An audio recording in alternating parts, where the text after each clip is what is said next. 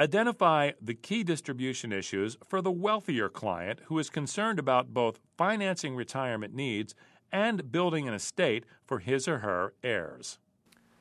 For wealthy clients, the pension asset poses a difficult challenge.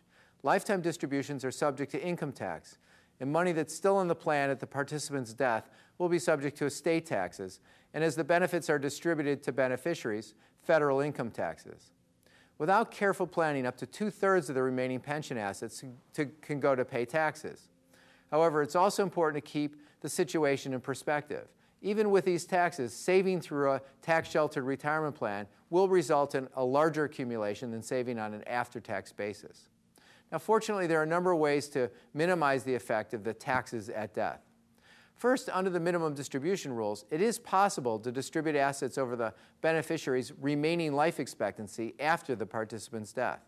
Now, this spreads out the payment of income taxes, which means the pension assets can continue to generate significant income for the beneficiaries.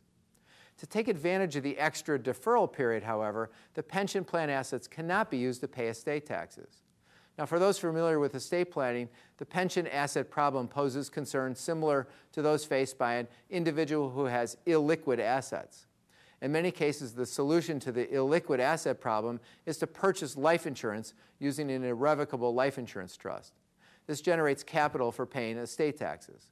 In fact, the pension problem is often less difficult to solve because distributions from the plan can provide a source of funds to cover the insurance premiums. In many cases, the premiums are simply paid out of distributions that are already required under the minimum distribution rules. When the participant is uninsurable or is unwilling to purchase insurance, the problem becomes more difficult to solve. One option is to use pension distributions to fund a family gifting program, taking advantage of the ability to give away the maximum amount to each beneficiary without estate or gift tax consequences. Another solution for the charitably inclined is to leave the benefit to charity.